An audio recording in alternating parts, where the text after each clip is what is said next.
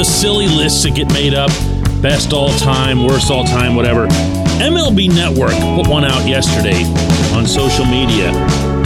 A graphic was labeled 10 hitters with the best speed-power combo. And among the names on there, out of these 10, was Jack Suwinski. Good morning to you.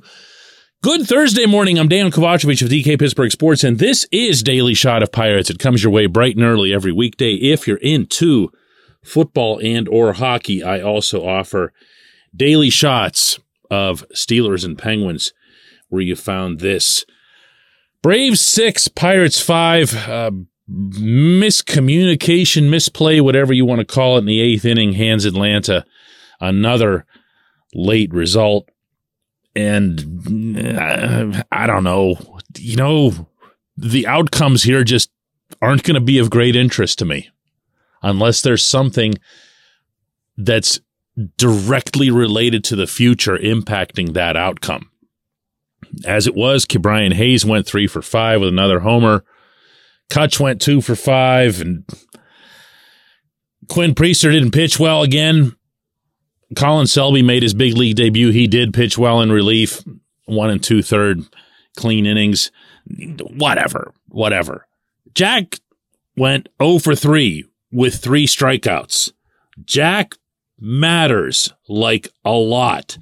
And Jack does not belong on any list that includes names such as Ronald Acuna Jr., Corbin Carroll, Mike Trout, Luis Robert, Julio Rodriguez, Fernando Tatis, and Randy Arozarena. It's crazy. It's crazy that these things happen. But they do. And Jack is a classic case, I think, of a polarizing player to analyze, in part because he profiles so much as the 2023 prototype of all or nothing. He either hits a home run, he strikes out, or he walks. Well, what happens when Jack stops hitting home runs? Jack stops hitting. I mean, yeah, he's got the 21 home runs. You would not want those erased from his ledger. You would not want those erased from the team's output. Home runs do matter a lot. But since the All-Star break, Jack is 8 for 65. I'm going to repeat that for you. He has 8 hits in 65 official at-bats. That is a 123 average. And since he's walked only 6 times, he's got a 219 on base percentage. And oh, by the way, only 2 home runs. Now, it sounds unfair to say only 2 home runs next to anybody's name, but it isn't in this context. Because 1/4 of Jack's hits are home runs. And they are here too, 2 out of 8. He's struck out 28 times. And last night, despite being dropped in the order and away from that insanity, whatever it was that Derek Shelton was trying to do to have him leading off, he went 0 for 3 with 3 Ks. Now, I know what the solution is here. I also know that the solution isn't forthcoming, and you know what I'm going to say. He needs a hitting coach. This team needs a hitting coach. This organization can't proceed in any respectable manner while watching their hitters come up and do really good, fun things for a while and then fall apart and then very rarely be able to dig themselves out of deep, dark holes. And I said this about Jack about a month ago, right here on this show. I said that as much as I like what we've seen of him through the first half, because, again, the home runs are outweighed. They really are. They're a big deal. They're not to be diminished. Jack is always seemingly right around the corner from his next month-long, oh my God, we're going to have to send him back down slump. And that's not okay. That is not something that should be acceptable to any team anywhere, least of all one that's got the resources financially that the Pirates do. They absolutely unequivocally have to make the most of the talent that they've got, whether that's hitting or pitching. And they absolutely unequivocally do not do anything of the kind. Do you feel, I'm asking you, that Suwinski is a better hitter than he was last year? That was a question that I brought up here a month ago.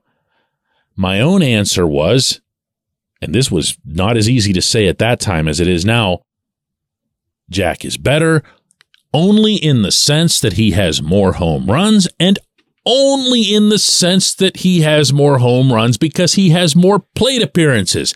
That's it. That's it. Nothing else about Jack has improved. I thought I saw signs, particularly in April, that he was able to do things at the plate that he hadn't been doing. And to Jack's credit, he had done plenty of work over the offseason to reach that stage. What's happened since then? I don't know. What's happened since then? Andy Haynes doesn't know. What would I do with Jack right now if I were the GM? Well, if I were the GM, the first thing I would do with Jack is get him a new hitting coach. Beyond that, honestly, we can all say, well, he needs to go back to Indy to find this or find that. Really? Does he? Is that what's going to happen here every time a hitter or pitcher struggles? Well, it's not on us. Send him back to Indy. Let him learn his lesson. Let him figure it out down there, away from us. That's the impression that I get with every one of those backward step type moves. Roansy Contreras, Luis Ortiz, obviously those reflect on Oscar Marin. They're not alone. Rodolfo Castro, Nick Gonzalez, we saw them do things well early on, and then, and where do they go? They go right back down. We can't figure them out. It's their problem. Somebody else's issue. Go ahead and try that with a kid who's got 21 home runs and is still somehow popping up onto lists like this, and watch the notoriety that comes with a decision like that from the baseball world. When we come back, J1Q.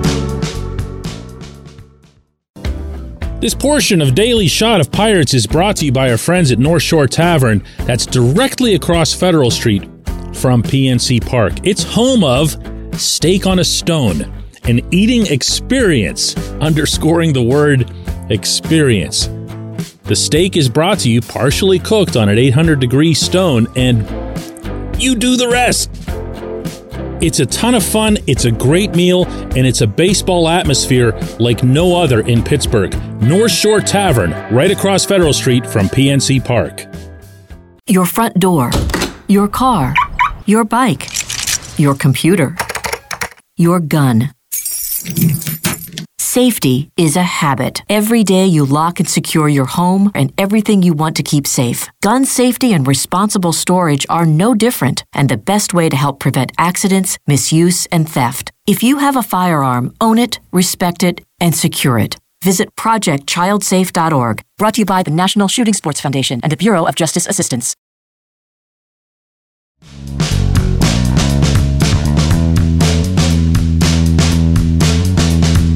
Today's J1Q comes from Eric, who says, DK, Henry Davis failing to catch that pop fly was one of the most disappointing plays I've seen in a long time. Is it fair to hope that your number one overall pick has enough cockiness to take charge there, or am I being greedy? Eric, I don't think it's either one. Henry doesn't lack cockiness or confidence or whatever. You don't get to be a number one overall pick in any sport while lacking some sense of inward faith, you know? He believes in who he is and what he can do. But here again, I'm going to reiterate it.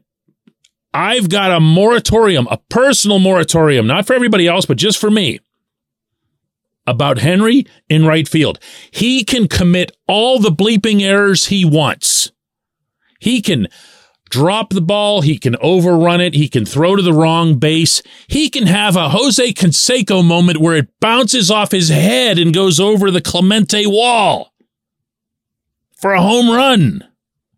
And I'm not blaming him one bit because he is not an outfielder, because he has never been trained to be an outfielder. He's never gotten anywhere near enough outfield reps to be judged in any capacity at that position. Want to know whose fault that is? Hint, it ain't Henry's. Eric, you know whose fault it is. You know who didn't give him the proper plan going into this season. And then once it got deeper into the minor league summer, it was like, well, we're really insisting on Henry continuing to be a catcher, putting up this pretense, while at the same time playing him 2-3 days a week behind the plate, but a couple days in the outfield. And then, oh, by the way, hey, Henry, you're here. Oh, cool. Hey, grab an outfield mitt. You're going to be an outfielder for the rest of the year. Okay. I mean, what did anyone think was going to happen here? What was anyone from Ben Cherington on down in baseball ops having go through their heads to see this as being okay? He should have been, and you can rewind the tape because I said it back in spring training, Henry should have been a right fielder in Bradenton, all 30 Grapefruit League games, all the way through the minors, and then he would arrive when his bat was ready. Not because of positional needs, but rather because this team, very clearly, this management team, does not believe that he can catch. They can say whatever they want, but they don't believe it. They might be wrong, but they don't believe it. And as such, they owed it to Henry, and they owed it to their major league lineup to get him here in a way that was going to be the smartest and safest for all concerned. If they were going to do extra catching with Henry, they could have done it on the side. They're still doing it on the side. Nothing would have stopped that. But if they'd already ponied up $5 million for Austin Hedges, if they'd already taken a liking to Jason DeLay as a potential backup, and they already felt that Endy Rodriguez would be a lot better fit as a big league catcher, then what were they doing? What were they doing?